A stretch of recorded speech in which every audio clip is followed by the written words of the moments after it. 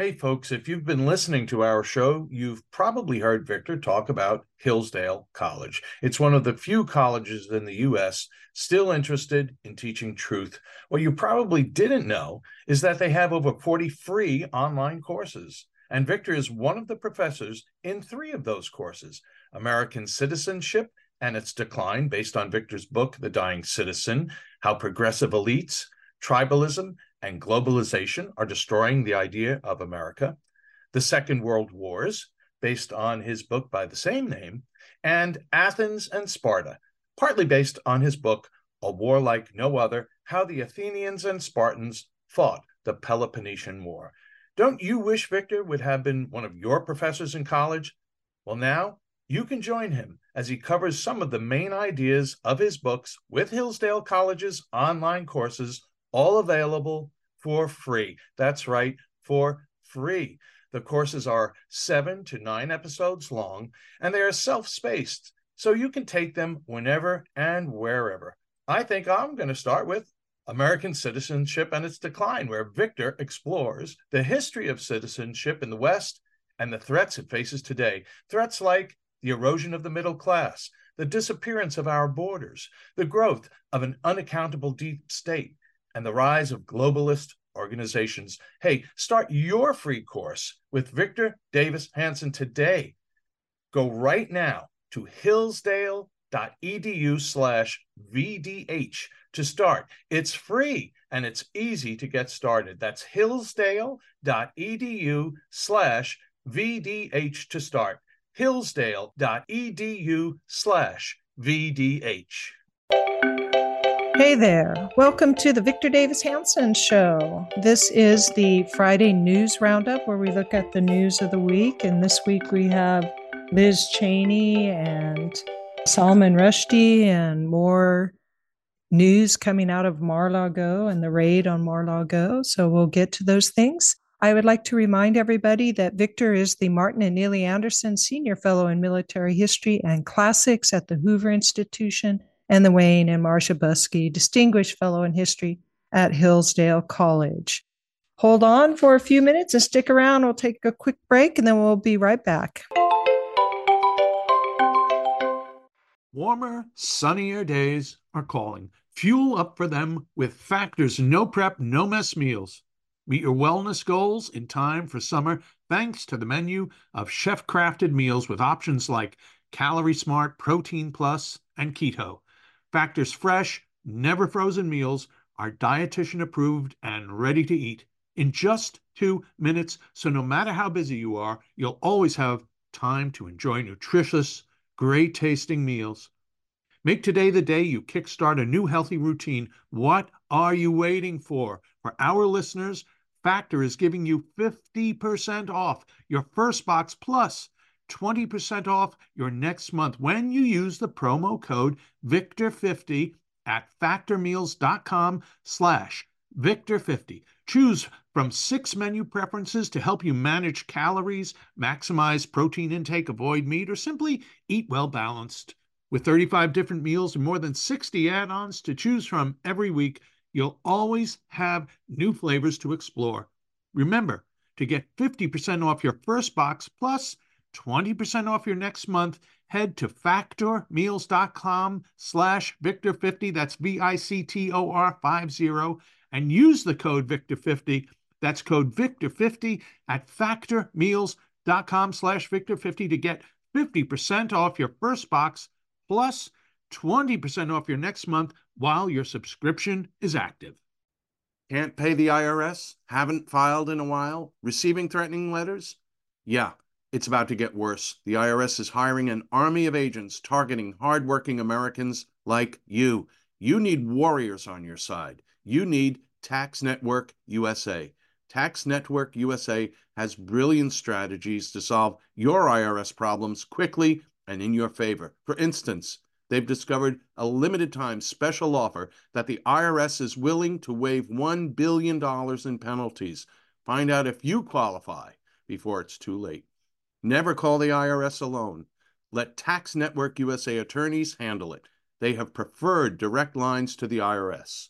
They know which agents to work with and which to avoid. They've resolved over $1 billion in tax debts and offer a best-in-class guarantee. Schedule your free consultation now.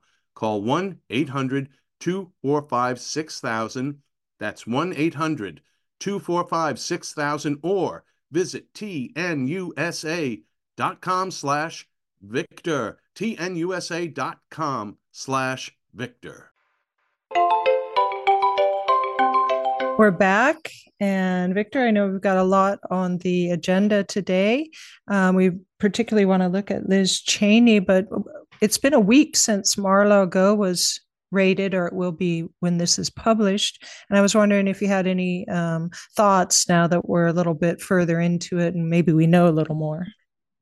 Well, I think all of our listeners realize that the promises of a week ago of quote unquote nuclear secrets and national security have been not followed up with very much concrete detail. So today there was this bequest to disclose the contents of the actual warrant, the extent of it. Those are never really open to the public, at least initially, and then they dribble out with Freedom of Information Act lawsuits. But it does seem that the idea that Donald Trump had information at his private residence that was time specific, in other words, that it required this psychodrama of having 30 armed agents swarm Mar-a-Lago, rope off the entire estate because he had nuclear secrets there, made no sense. I mean, 18 months or 17 months that Biden has had an opportunity to do so. And so just to conclude very briefly, Sammy, there's two theories that have been given the most prominence. The first is that this was a fishing expedition, and the real intent was for the January 6th committee to get their hands on things there. In other words, they didn't quite know what there would be there, but they assumed, i.e., from an informant, either a Trump employee or more likely a Secret Service agent, that there might be contents in these boxes that would further, at least initially, incriminate Donald Trump. And then the other theory, and I think this was from Kash Patel, who's a pretty smart guy, I mean, really smart guy, was that Donald Trump declassified it with a wave of his hand, but he took items that he felt would either be destroyed or burrowed away in some vault never seen. And those were communications or information from the administrative state that highlighted or emphasized the illegality that was part of the whole Russian collusion hoax. Either one of those two theories. But yeah, the irony, as we mentioned before, was that Merrick Garland gave this defiant press conference and basically accused the accusers that the FBI and the DOJ were, how dare you besmirch their reputation? I'm not going to stand for it. And the only people who have besmirched their reputation is Merrick Garland and the FBI themselves. Yeah. So I wrote a column, about Merrick Garland losing the people. If he really wants the FBI reputation to be restored, I just thought of something, Tammy. I'm going to write a column called 10 Commandments for the FBI. Commandment number 1, the director shall not lie. Commandment number 2, an FBI lawyer shall not alter a document. We'll just go down the whole thing. But that's the problem. And that's why he gave that. I think he's going to be impeached. He won't be convicted. He won't be removed from office because they don't have the votes come January. But come January, this thing so far does not justify the first and only attack, raid, swarming of a president's private residence. And if you'd done it with Barack Obama or Bill Clinton, people would right now be calling for the immediate impeachment of the president. Just remember that about the law. So you think that Biden will be impeached? Biden will be impeached, yes. I do think he will be impeached, depending on how big. Yeah. I think they can take 10 or 15 Republicans that will probably vote against it, but they have enough votes if they win 40 or 50 seats.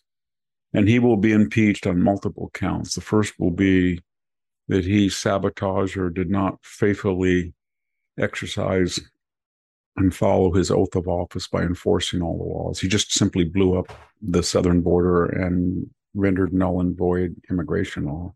Yeah. And then the second is they will subpoena every type of document from the DOJ and the White House to see if there was anybody in the White House that greenlighted. I just don't think Merrick Garland sounds like the robust, muscular, proactive, dynamic DOJ Attorney General to initiate an historic raid like this on his own.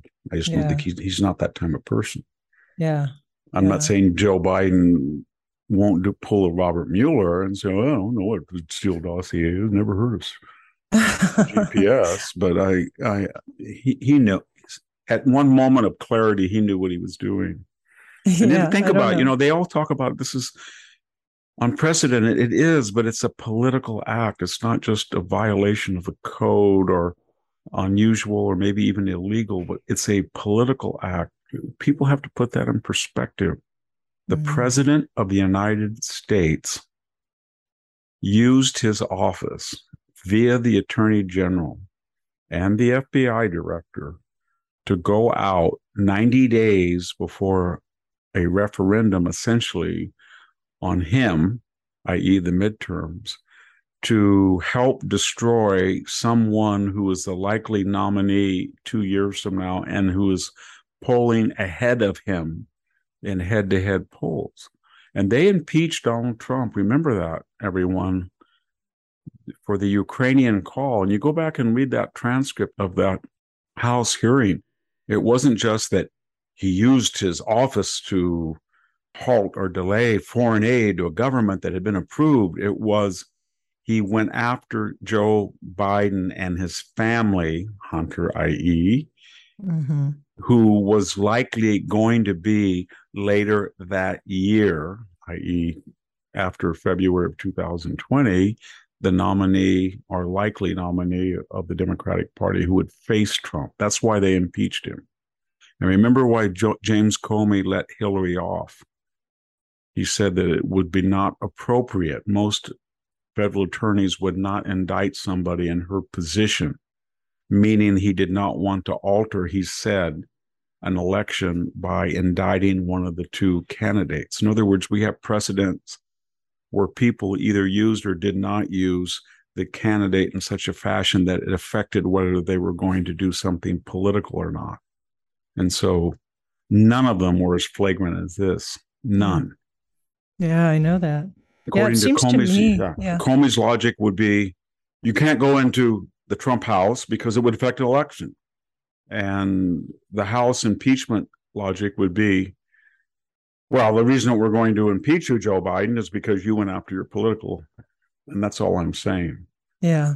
Yeah. Well, it seems to me that I'm just a novice at politics, but just the timing of it all seems like it's political, and the fact that they're leaking stuff seems like it's political. I mean, that's look what that's all they're trying to do. He gave a lecture about the professionalism of the FBI and the DOJ, and a few hours later, the Washington Post got information from where? The FBI or the DOJ, obviously, to leak, and then to have this psychodrama, melodrama that it was nuclear secrets.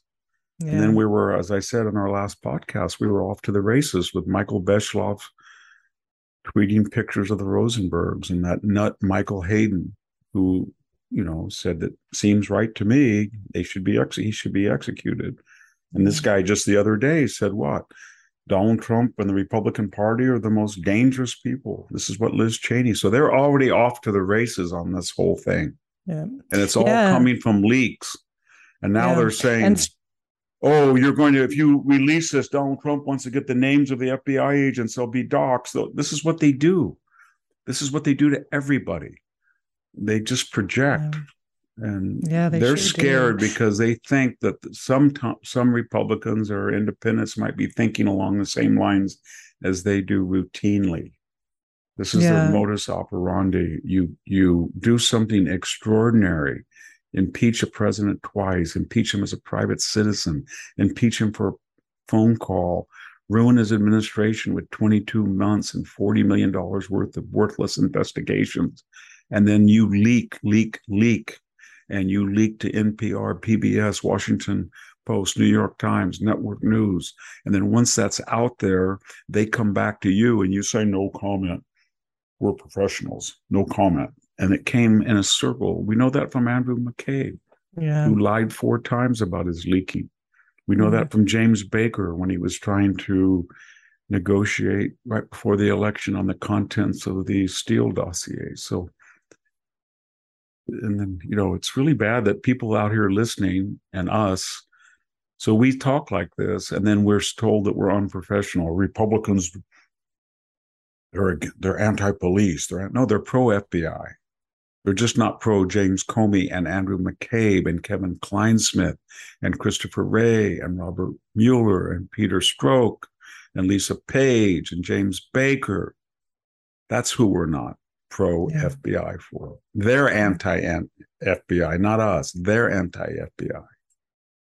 Yeah. And so you brought up Liz Cheney. So maybe we can turn to her. She just gave her acceptance of having lost the primary for the Republican.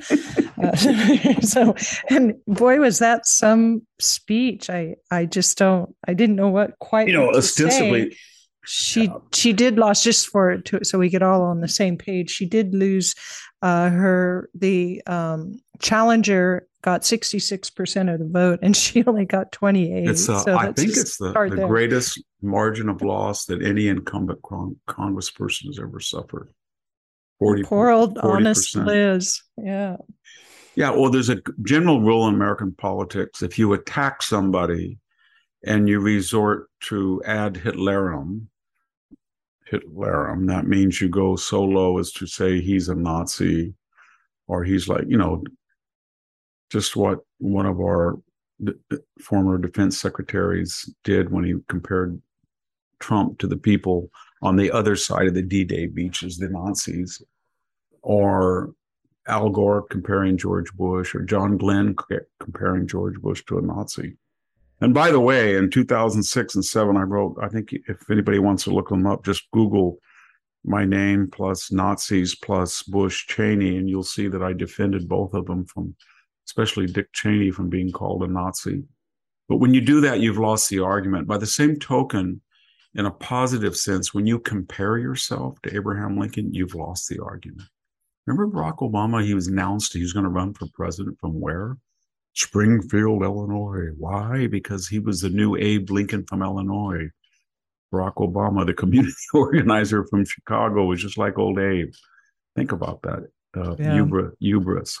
And that's what she did when she compared herself not just to Abraham Lincoln, and she got the facts wrong. I remember she said that he lost his first Senate race. He didn't. Yeah. He won the popular vote.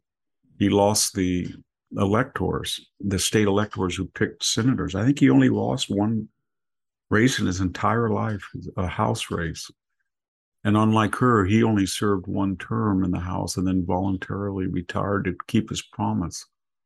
But the thing about that concession is then she compared herself to Grant, who after the Wilderness Campaign in summer of 1864 decided after defeat not to head north, but turned around and said, I'm going to fight it here all summer. So think of that. So Liz Cheney is Abraham Lincoln, who had some setbacks before he became president, i.e. before Liz, become president. And then I'm also Liz Grant. And when they have forced me out, I'm not turning my army around. I'm going right into the cauldron to take Richmond. And that's what she thinks. She didn't mention that the Wilderness is one of the bloodiest, stupidest, poorest conceived battles that the North fought. And they never did take Richmond. Yeah. They surrendered when Uncle Billy Sherman came up from the South in the Pincers movement. They knew that they were doomed, but they never did take Richmond. And then this idea that she's a disinterested chairman of the January 6th committee, while she and her dad just come out and say the purpose is her existence is now to go after Donald Trump. It's sad. It's a tragedy. It's an American tragedy because nobody knows what her strategy is other than She is taking money from, she is associating with people. She is enhancing the agendas of those people who called her family Nazis and Darth Vader and Halliburton grifters and crooks and corporate lackey. I can't even, my vocabulary would be exhausted if I could go through the entire litany of disparagement and invective they used against her father. Remember when he accidentally down there in Texas shot somebody? Yeah. Dick Cheney shot somebody in the face as if he tried to do it. So it was just incoherent. And so, yeah, she seemed to suggest she was the big defender of democracy, and yet she's running a show trial or star chamber, as you've been calling it. And that's not a defender of democracy. She only had one role in democracy. She only had one role this week. It wasn't the committee, you're right. She ran for a candidate. And under the democratic system, people had a choice. And they said, I would not want that woman representing me from Wyoming by a 40% margin. That's contrary to what she's doing. She's on a January 6th committee where the only two criteria for a Republican to be on that committee are you have to have voted to impeach him, and you have to have no political future. Neither she nor Adam Kinzinger have that. Yeah. And then there's also this idea that we're perfectly okay with the idea that Nancy Pelosi, for the first time in House history, has vetoed the minority leader's nominees to a committee, as if that's not going to be reciprocated in January. And then there's no cross-examination. There's no special counsel. There's no special counsel report. There's no hostile witness. There's nothing. It's just to go do what? Make sure Donald Trump cannot run. Yep. And that's what the raid was as well. Yeah. And she thinks everybody's looking at this and thinking, wow, she's another Bill Kristol, profile and courage. She's as tough and as principled as John Bolton, who was politically inert and would have no future and couldn't even get confirmed when George Bush nominated him as UN ambassador. It was a pocket appointment, recess appointment. And guess what? Donald Trump took a chance on Bolton, and he got him. He didn't need to have him confirmed. It was national security of the United States. All he had to do was promote the Trump agenda. And he didn't do that, and they fired him. And guess what? He wrote a memoir about the person who rescued him out of political oblivion, saying that he's a threat to democracy. What I'm getting at, Sammy, is that Liz Cheney is a fish that swims in the Washington Aquarium, and she looks out through the glass. She has she doesn't have a clear view of America, Wyoming, Fresno, anything. They live in that water. And they swim around. And when that's disturbed, they think everybody cares. Nobody cares about her. Nobody cares about John Bolton. Nobody cares about Bill Kristol. Nobody cares about David Frum. They don't care about me. At least I know that. Yeah. And that's what's so weird about all these people who think they're going to go mano to mano with Donald Trump. And they're going to take him down. And in that speech, they all implode because they're obsessed. Yeah. In that speech, she made that really evident that she's in the aquarium looking out and she doesn't understand the outside. She said, well, in order to get votes from these voters in Wyoming, that she would have had to accept the accusations Donald Trump was saying about the elections being fraudulent, and she couldn't bring herself to do that. But all her stupid voters believed that. That's what was the implication, and so it was just insulting to her own constituency. It was, or people that should be her constituency. She had contempt for them. Yeah. She had contempt for the people. The people of Wyoming. I've been to Wyoming a lot. There's only about 500,000 people there. Outside of Jackson Hole, they are among the people similar to Idaho and somewhat to Montana. They are the most independent, clear-thinking, smart people in the world. I've got tons of friends there, and they are mavericks. You can't fool them. That's why they're in Wyoming. They're independent. And the idea that she was going to fool those people into thinking that, that she could insult them like that and they would go along because of the Cheney name was ridiculous. They weren't going to do that. They knew that she didn't represent any of their views, and everything she said was incoherent. She voted 93% of the time with Donald Trump in the 4 years that he was president. So in 2014, her first symptom of megalomania, there was Senator Enzi. He was a great guy. I met him once when I was in Wyoming. And, you know, he was a lifetime senator. He was a great senator. He had a tragic bike accident. I had one too, but he died from his in 2021. 79 years old, as I think he was. Why would she primary him? She primaried him. Remember that? Yeah. Or she was going to primary until her candidacy collapsed. And then she waited, and then she ran for the state's only congressional seat. I think it was 2016. She was elected on the Cheney name. She was only in office 2 years. And guess what? Kevin McCarthy, in a sign of magnanimity, he wanted women in the Republican Party. He wanted to promote her overweening ambition. They made her number 3 in the Republican House. She was the head of, I think it's called the Republican Conference Committee or something. Number 3. So when she says this Republican Party is going to, no, this Republican Party picked you out of obscurity after you had almost destroyed your career by primarying or trying to primary a distinguished member of the Republican Party. And you thought he wasn't right-wing enough, I guess. He was a great senator, but you tried to destroy him. And that didn't work. And then you ran for Congress. And then the House leadership of the party you despise fast-tracked your agenda and your ambition and your career. And you didn't wait your turn. And all of a sudden, you were number 3. And then you voted 93% for 3 years with this man who you say is an existential threat to the Republic. Didn't you know who he was? If he was so bad? I woke up on January 6th. My God, this man I supported 93% is a devil. He's satanic. I didn't know. Who would have known? That's what she wants you to believe. And if you don't believe that, there's a guy named Ron DeSantis, and he's open that he has the same agenda that she voted for in 93% of the occasions. Okay, so you're saying, well, I don't retract my vote. I voted 93% of the time for the Trump agenda. It was just Donald Trump whose filthy, dirty fingerprints on that agenda nullified it all. Okay, the reporter asked, there's the agenda. There's Ron DeSantis. You couldn't have a more impressive Beltway, not saying he's from the Beltway, but I mean, Harvard Law School, U.S. military lawyer in a combat theater, distinguished athlete, wonderful family. Gosh, everything's perfect about him. So he has the agenda that she votes 93%. He's not Donald Trump, existential threat. And what does she say? I don't think I can support him. So what does that tell you? And then she says, when I run, I'm not going to take left-wing money, and I'm not going to have crossover votes from Democrats. I'm not going to encourage that. Well, that was when her head was huge, and she thought January 6th is going to propel me just the way Kevin McCarthy did when I got into the House.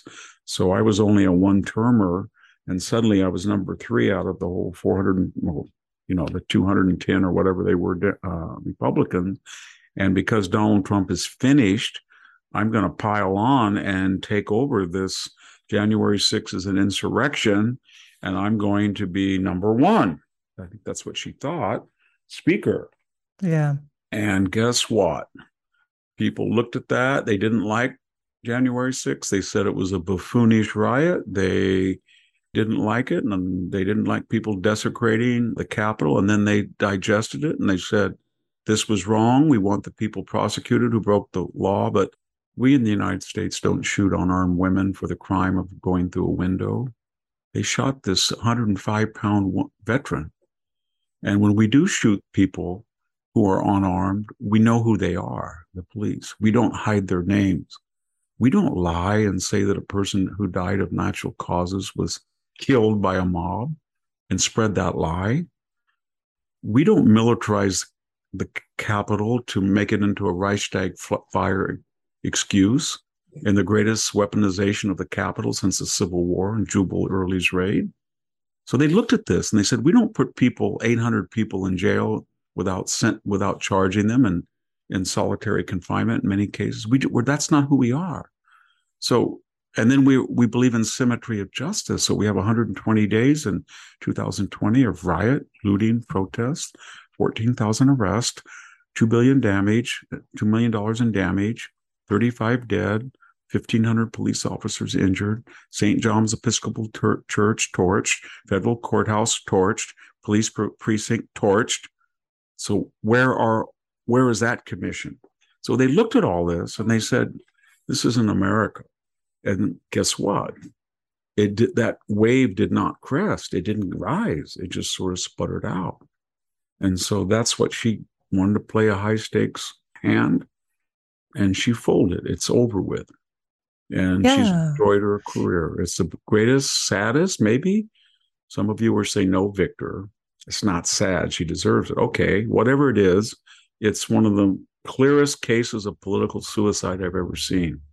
And it has a precedent in other fields. John Bolton was getting what, $6 million a year from conservative donors. He had a huge PAC at his disposal. He could disperse it to any cause, any candidate he wanted. All he had to do was just say, I disagree with you, Mr. President. I think that I had a neoconservative view of foreign policy. I feel you're too neo-isolationist for me. I thank you for allowing me to be the national security advisor, and I hereby resign. That's all he had to do, rather than to provoke being fired and then write a stealthy memoir and leak it here and there to the press, and then basically become a hostile witness to Donald Trump during that critical impeachment time. By yes, I will say, no, I won't say, that kind of sort of will kind of maybe testify, all of that. And the same thing with all the pundits, every one of them. And they all have one thing in common. They had huge egos, that they were on Olympus and they could nod down and we were all going to say, oh my God, that's John Bolton. He doesn't like Trump. I'm not going to vote for him. Oh my God, Liz Cheney. She said that that's true. Oh my God. Bill Kristol said that Trump is just evil. They're right. I'm not going to vote for him. Sorry, that just didn't happen. That didn't happen. And then what do you do when it doesn't happen, Sammy? Do you say, that's a slap in the face. I'm going to change my ways. And you know what they did? They doubled down and tripled down and quadrupled down. Well, they're not listening to me because I wasn't gross enough. I wasn't loud enough. I wasn't mean enough. I'll double down and then they'll listen to me. No, they won't. No, I know. They seem to think that Donald Trump was so evil. Of course, people have to eventually come around to their side. So, Victor, let's take a break and come right back. And I was going to ask you, where is she going to go with her? I think $7 million that she still has in her stash. No, I think she has more than 6. Yeah, but I think she's got promises for even more. Where is she going to go? Wait a second. Hold. Let's have a break first, and then we'll come right back. Have you heard of cancer-fighting foods? The American Cancer Society discovered diets rich in fruits and veggies may actually lower your risk of cancer. Hopefully you hear this and run to the store for 5 servings of fruits and vegetables every day. If not, you should consider adding Field of Greens to your daily health regimen. Each fruit and veggie in Field of Greens was doctor selected for studied health benefits. There's a heart health group, lungs, kidneys, and metabolism groups, even healthy weight. What your body needs is found in each scoop of delicious Field of Greens. Will Field of Greens prevent, treat, or cure cancer? No, but it's so powerful, it promises at your next checkup, your doctor will notice your improved health or your money back. I got you 15% off and free rush shipping. Visit fieldofgreens.com and use the promo code VICTOR, VICTOR, for your discount. That's promo code VICTOR at fieldofgreens.com, fieldofgreens.com. At Just the News, we break the stories others in the media ignore or are too afraid to tell. We did it on Russia collusion, Hunter Biden, and the security and intelligence failures that preceded January 6th. Our stories have real impact and reach because we stick to the facts. I'm John Solomon. You can help me expand our honest, unvarnished, and unbiased reporting by becoming a premium member at Just the News. You'll get an ad-free experience and exclusive member-only access to events, and you'll be helping us dig up more truth. Join today at justthenews.com/subscribe. Welcome back. And sorry, Victor, for interrupting you. Go ahead. Where is she going to go with that? Well, it's not original on my part, but everyone says round up the usual suspects if you're a useful idiot for the left. And what would that be? Well, there will be the book.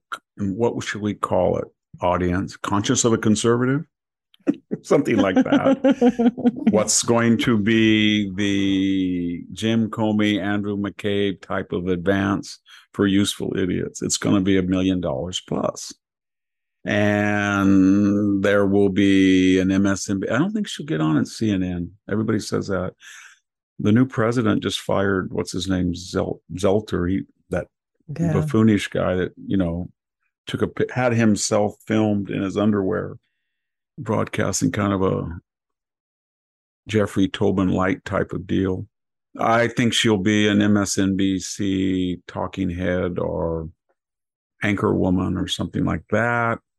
And then it's just a question of whether she wants to play Ralph Nader or an anemic version of Ross Perot. She doesn't have the money or the talent of Ross Perot did, and run for a third party and then say to the Democratic Party and to the nation that I won enough votes in, let's pick our state, Pennsylvania, Michigan, that I siphoned off enough votes from Donald Trump that he lost the Electoral College, and I get credit for ending an existential threat. And then what? Does she think there's going to be Joe Biden's second term, or Kamala Harris, or whoever wins, she thinks it's going to appoint her to what, Secretary of Defense? I don't think the left ever pays their debts. Remember Game of Thrones, a Lannister pays his debts. A Democrat never pays his debts. So she was very useful, and they're going to say, sorry, honey, we're not going to do it. I'm being sexist because that's the way sexist. They talk about people.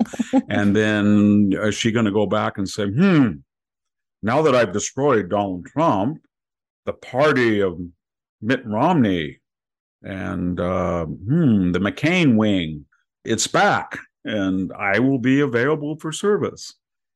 That's not going to happen. Marco Rubio, Nikki Haley, Mike Pompeo, Ron DeSantis, Tom Cotton. You think they're going to appoint her? If they did, they would be politically inert, dead. That's it. So there is no political future for her. She's going to bring everybody down with her. But one more thing, Molly Hemingway was celebrating that the Bush, Cheney, Romney, McCain era is over in the Federalist. What do you think about that? Is it over? Are we on to a new they were GOP? It's cyclical. I mean, they were George Bush in 2000 ran. Do you remember what he ran on? He ran against Al Gore on the following premises: that Bill Clinton had been a nation builder and had gone over to Serbia and got us bogged down and tried to create democracy where it was impossible. Yes, I'm serious. Where it was impossible to have democracy. And he was going to be a realist like his dad had. Don't go to Baghdad in 1991. And so people changed. And then after 9/11, he wanted to build democracies all over the world, I guess. And that was sort of he was advised. I mean, I supported going into Iraq and Afghanistan. I didn't support staying there forever, forming a democracy, but there were people around him that were called neoconservatives. Neo is just a Greek word for new conservatives. And I kind of broke with them on the border because they were for open borders. But what I'm getting is they go through cycles. And I'm not saying it's impossible for that Republican Party to come back, or what was there before at the Jerry Ford, Bob Michael country club set.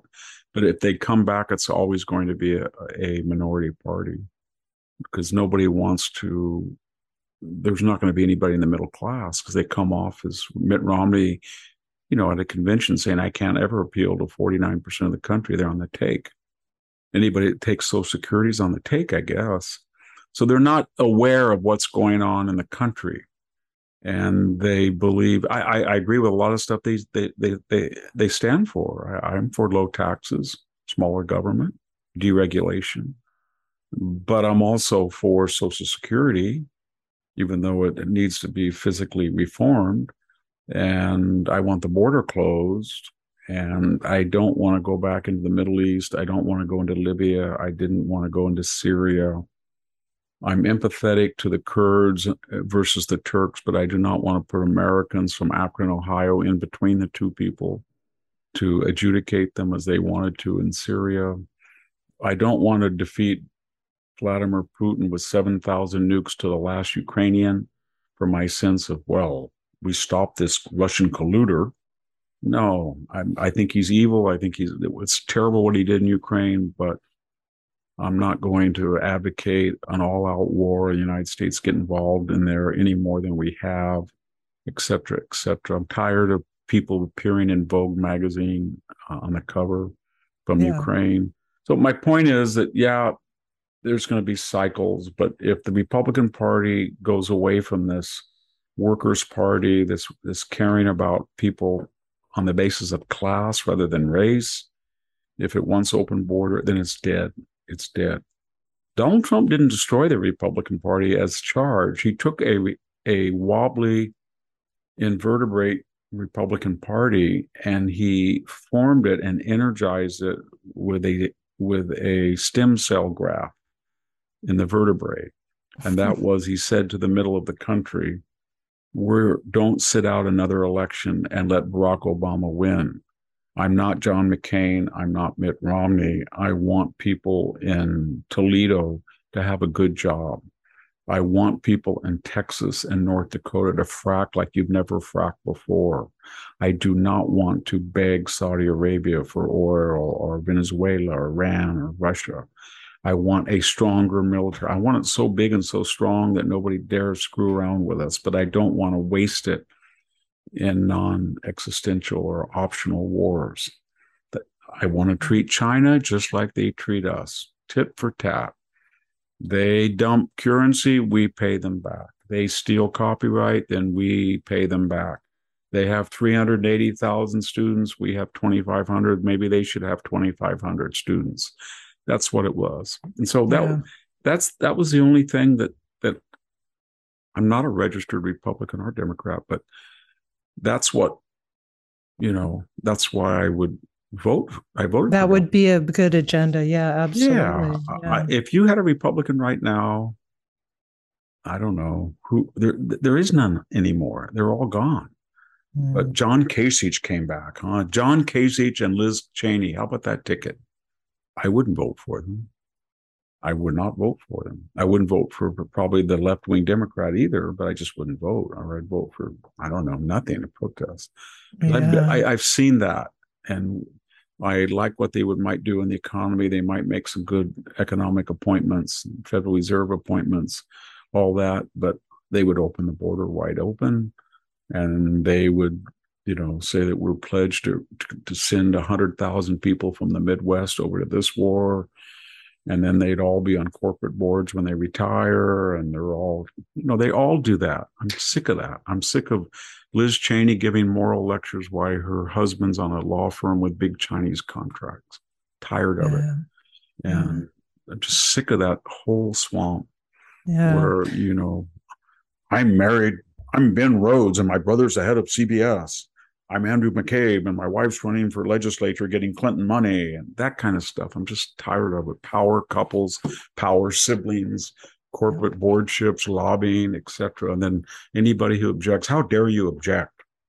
Lloyd Austin, how dare you object that I was a Raytheon board member and made a fortune to tap my knowledge of the Pentagon. And they made me defense secretary. And I swear to God, when I get out of defense secretary, I'll go right back to Raytheon or maybe better. And then they, that's tired, been there, done that, sick of it. Yeah, absolutely. Speaking of our representatives in DC, we have two that often make theater obvious. I suppose it's always a bit of theater in our Congress, but Well, Ilhan Omar is one of those. And of course, AOC is the other one. And recently there was an article written in Tablet by Armin Rosen. And she's, Omar is a bit of an enigma for most of us, but he really went in to explore her background and the circumstances of things in Somalia and Kenya before she came to the United States. And I was wondering if you could tell us a little bit about the new things that have come out about Omar. Well, he doesn't have any new disclosures, but he's a dogged reporter that read her memoirs and everything that's been written about her and had firsthand autopsy of her locales and her acquaintances. And he's very sober and judicious. He's not trying to, I think he's a little bit too much so. For example, Scott Johnson writes on Powerline, and every time he's referenced as a source, he always says conservative. What? Who cares? Scott Johnson's more than a conservative. He's a very bright lawyer. Why do you have to put that adjective to show everybody that you're not biased by calling him a conservative? You say liberal, liberal, liberal. Well, I had some criticisms of it, but it was a very well researched and very well composed essay. And essentially the takeaway from it was, if you were Mr. Rosen, I don't want to get into the accusations that she married her brother and committed immigration fraud, but it's probably true. I don't want to get into the accusations that while she was married and the mother of 3 children to the father of her 3 children, her second, I guess that was not really a marriage. It was a quote unquote Islamic marriage. But while I was married, I was funneling thousands of dollars to a political operative to run my campaign, whom I was sleeping with and got married. That's probably true. And I'm Ilhan Omar, and I'm pretty much a anti-Semite. And every time I say I'm not, I betray myself, because a vote comes up against Israel, or my friends in the squad put pressure on me, and I always bend and go a little bit too far in my anti-Semitism. And your image of me, of Ilhan Omar, the poor little deprived refugee from war-torn Somalia, is not quite true. I lived in a walled compound. I had a chauffeur, maybe in a Toyota, but it was a chauffeur in a car. And my father, I don't want to get too into it. I'm kind of paraphrasing the attitude of the author, Mr. Rosen, but there is a lot of information that Omar's father was in the military-security business and was deeply feared. And when there was a revolution against that revolution, that communist revolution, then he was endangered, but he had the resources. And how he got them in a third world country connected to the government, everybody should, make the necessary conclusions. He got his family to the United States. So it was basically an elite from a corrupt government that had a horrific human rights record coming to the United States, to the Somali community, and then being treated to a wonderful education, a wonderful country, a left-wing environment, capitalizing on her race and gender and status and name, propelling herself on a political agenda the entire time without showing any transparency that she was an elite and she was on the wrong side of the Somali effort to be democratic, and then blast people who were elites and being illiberal when her whole family had a pretty illiberal, privileged existence. Yeah, under a communist regime, a Barre, I believe. Yeah, not just a communist regime, a bloodthirsty, horrific, nightmarish communist regime. Yeah. That's where she came from. And we're supposed to see her on the barricades as this marginalized person. I think we all have a very limited amount of patience when somebody crosses the border, either as a refugee or an illegal alien or a permanent resident from a very poor, destructive, dysfunctional society, and almost immediately makes claims against the American people. as being ungenerous because they let in 2 million rather than 3 million people, or turning over a whole enclave in Minnesota to the Somali community. So I have zero patience. And one of the anecdotes, which has been reported before, is when she came here, she remarked how dirty and filthy the United States was. And they didn't have homeless people in Mogadishu. Well, they don't have homeless people in Mogadishu because they're starving to death. And they're not just eating scraps on the sidewalk. And they get rid of them, right? Yeah. I've been in Cairo, I've been in Libya, I've been all over the Middle East. And if you're in a Middle Eastern country, if you're in Libya and you pull out your penis and you urinate in front of somebody, and they'll have a way of getting rid of you or doing something to you, clubbing you, whipping you, something. So yeah, you can clean up the homeless tomorrow if you want to use Somali-like tactics. She can get her dad to come back out.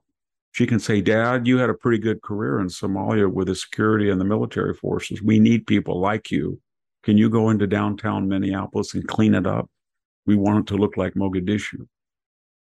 I guess that's her message. Yeah, I guess. I was going to say also she lived in a compound, so she probably didn't see it all that often. Isn't The it city funny itself. that all these people live in compounds, and they all give lectures about the United States being non-egalitarian. Bin Laden lives in a compound. Dr. Zawahiri lived in a compound. Omar lived in a compound. By compound, we mean in the third world a big wall around your multi-level house that has air conditioning, color TV, etc. And the wall is to keep people out. I have no problem with a compound. I just don't like people suggesting that the United States that they flee to when they leave their compound or when they try to attack from their compound is somehow culpable. Yeah. Ingratitude, we get older, ingratitude seems to be the worst of the sins. Yeah, it really sure is. It really is. There's something about ingratitude that I know that people make fun of loyalty as a positive or as a virtue, but there is something about loyalty, not blind loyalty, but measured loyalty that's calculated, not in a bad sense, but rational loyalty. But this ingratitude by these people who come over here and they have immediate writs and charges and accusations and indictments of their new country. It doesn't make any sense. Yeah. I see it in the university all the time. Well, speaking of the Middle East, we have also Salman Rushdie was stabbed 11 times when he was giving a talk. And I was wondering if you had some thoughts on why is now he's getting, he's been under a fatwa since 1990, I believe it is. Yes. So what do you think? Now, why would that be, Sammy? I know, that's what I'm wondering. We're playing t-ball now, and you put the little ball right on the stand, but I'm not going to hit it. You hit it. Yeah, because it woke likes Iran, and so therefore Salman Rushdie should have a fatwa against him. So you're suggesting that when a president does not one day just take out Soleimani, right, or threaten to retaliate big time if they send another missile into Saudi Arabia, or get out of the Iran deal, or act like he's crazy, or say, I'm going to move the embassy to Jerusalem, I'm going to declare the Golan Heights, what the Golan Heights is, a part of Israel, or I'm not going to fund the Iranian-tainted Hamas anymore, that's kind of a deterrent that the people in Tehran say, who is that crazy SOB? I don't know what the guy's thinking. He could do anything to anyone, anytime, anywhere. Let's just not do stuff. But when you come into office and you say, let's get back in the Iran deal. Let's get John Kerry knows everybody over there. Let's just start talking. Let's start going after the Islamophobes again. Then people say, we're going to reciprocate that magnanimity with scolding and lack of respect and contempt. Yes, that's the way the world works, and that's what they're doing. And they've threatened Bolton. They have threatened Pompeo. They threatened Bolton, and he finally had to say, they're threatening me. Does anybody care in the government? They're threatening the former national security advisor of the United States, and they're threatening Pompeo.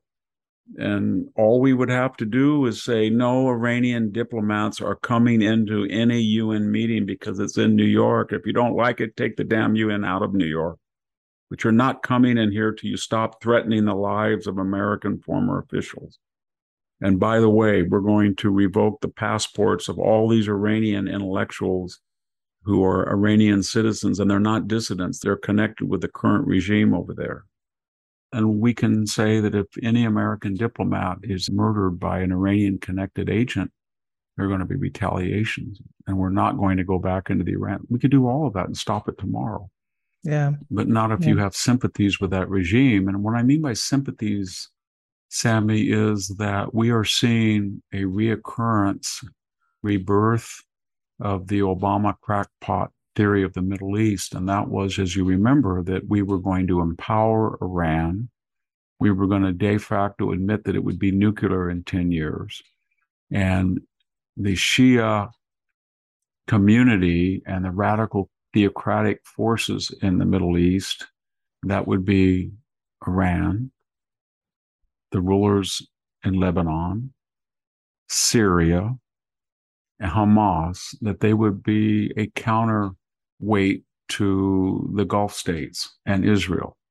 And that creative tension then would prevent any one side from dominating the other, and we would be kind of a neutral adjudicator. Yeah. Oh, royal family.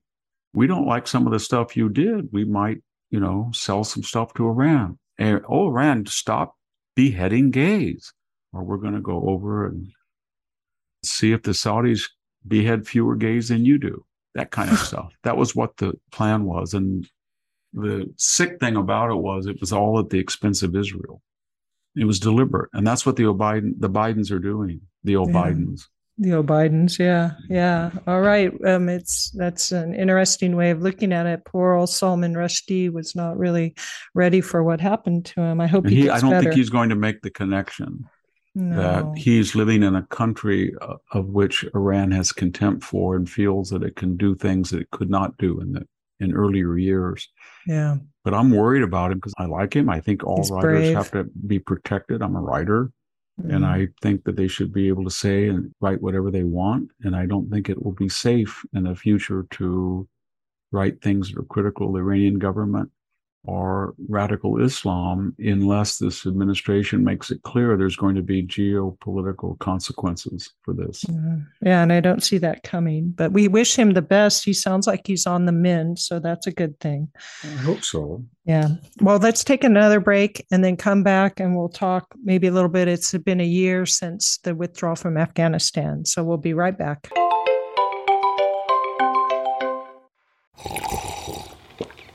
That's not just the sound of that first sip of Morning Joe. It's the sound of someone shopping for a car on Carvana from the comfort of home. That's a good blend. It's time to take it easy, like answering some easy questions to get pre-qualified for a car in minutes.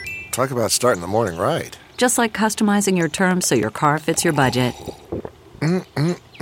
Visit Carvana.com or download the app to experience car shopping the way it should be. Convenient, comfortable.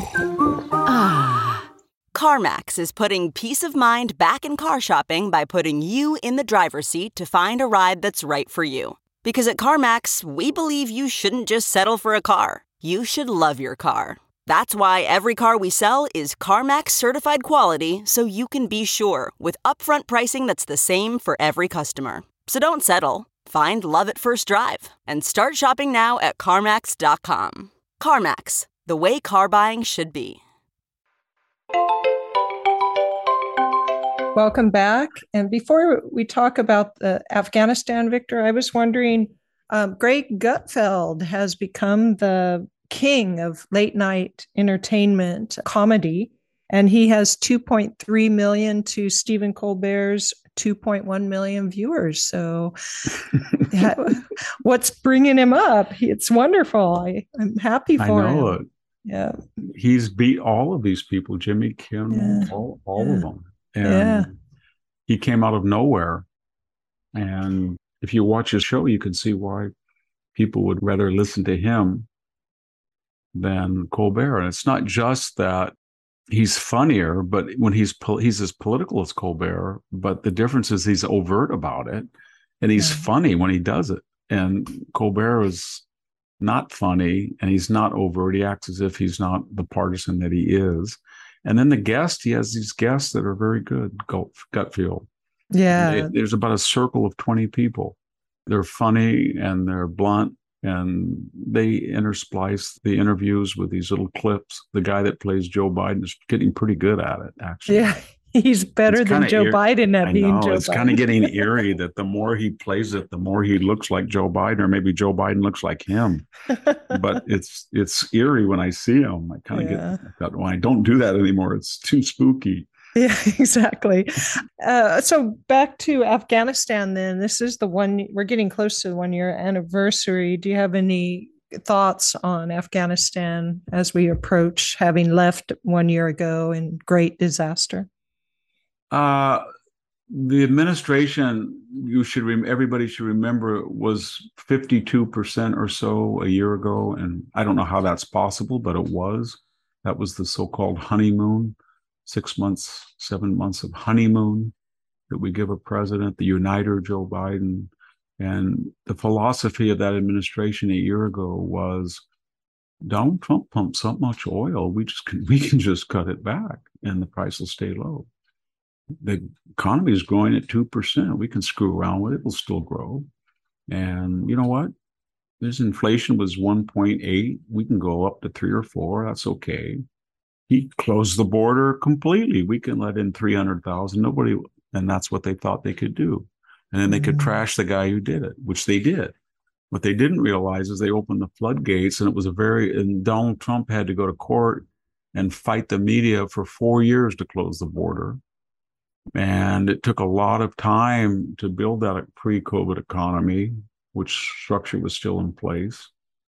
And so it wasn't the natural order of things. And they thought it was going to run on autopilot, where they gave sermons and pontificated about Green New Deal stuff. And they screwed it all up. It just took them a year. They destroyed the economy. They destroyed the border. They destroyed foreign policy. They destroyed racial relations. They did it all.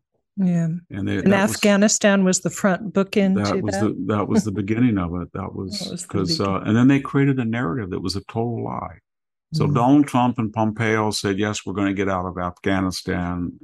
But if you look at what they were doing, they were going to have a residual force that was going to transition, i.e. reduce, stop. And Donald Trump was a businessman. So it was real estate. So in his way of thinking, we put $300 million into this Bagram Air Force Base. It's the biggest thing in Central Asia. It's got a window on Russia and China and Iran and the Gulf. This is really valuable. And we're not going to give it up unless we get stuff forward. And we got $1 billion embassy. But so when they say Trump, it was Trump's plan. Well, nobody wanted to stay in Afghanistan after 20 years, but staying is not defined as having a huge Air Force base ringed with fortifications that was defensible, controlling the airspace and making sure that Dr. Zawahiri didn't walk around in freedom on a balcony in Kabul. And that's, and I don't think Donald Trump would have had a pride flag flying from the embassy or a George Floyd mural, or I guess under his administration, somebody snuck in a gender studies program at the University of Kabul.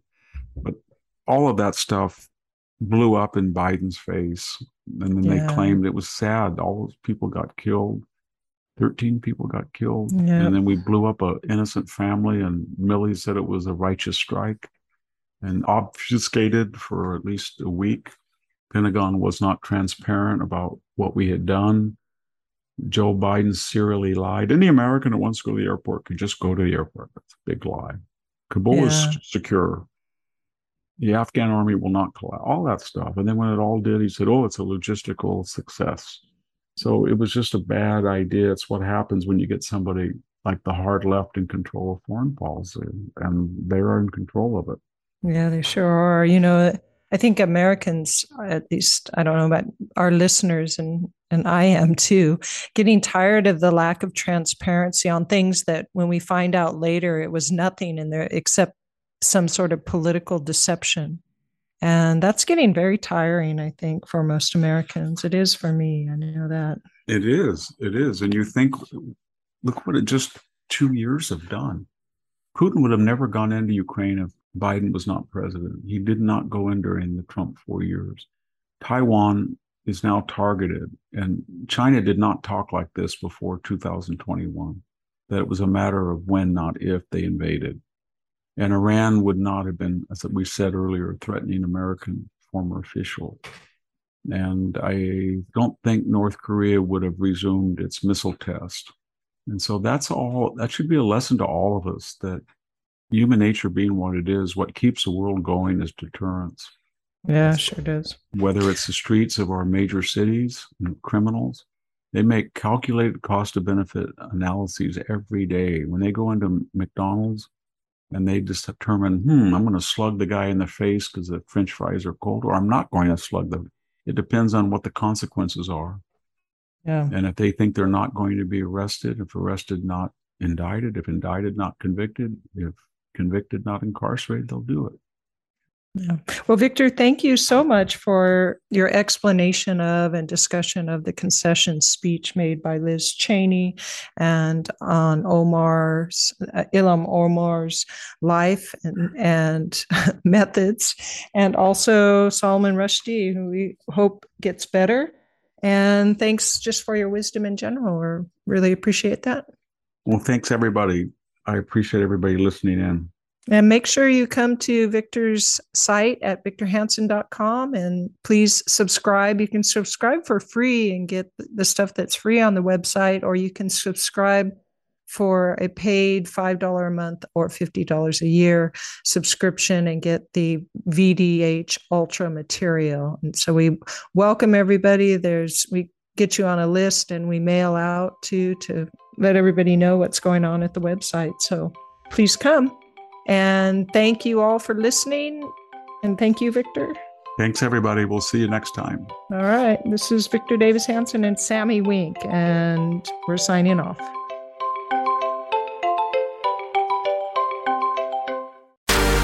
Hey there, it's Amanda Head, and I am thrilled to introduce to you my new exciting podcast, Furthermore with Amanda Head, broadcasting weekly from sunny Los Angeles, California, and brought to you by the dynamic Just the News Podcast Network.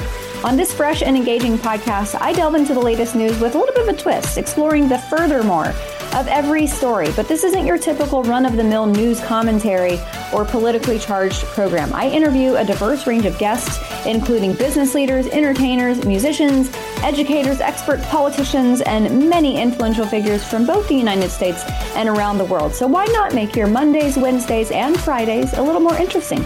Tune in on your preferred podcast platform and discover Furthermore with Amanda Head on Apple Podcasts, Spotify, or wherever you listen to your favorite shows. And don't forget to hit that follow or subscribe button and be sure to download the latest episodes. I can't wait to have you join me on this exciting journey.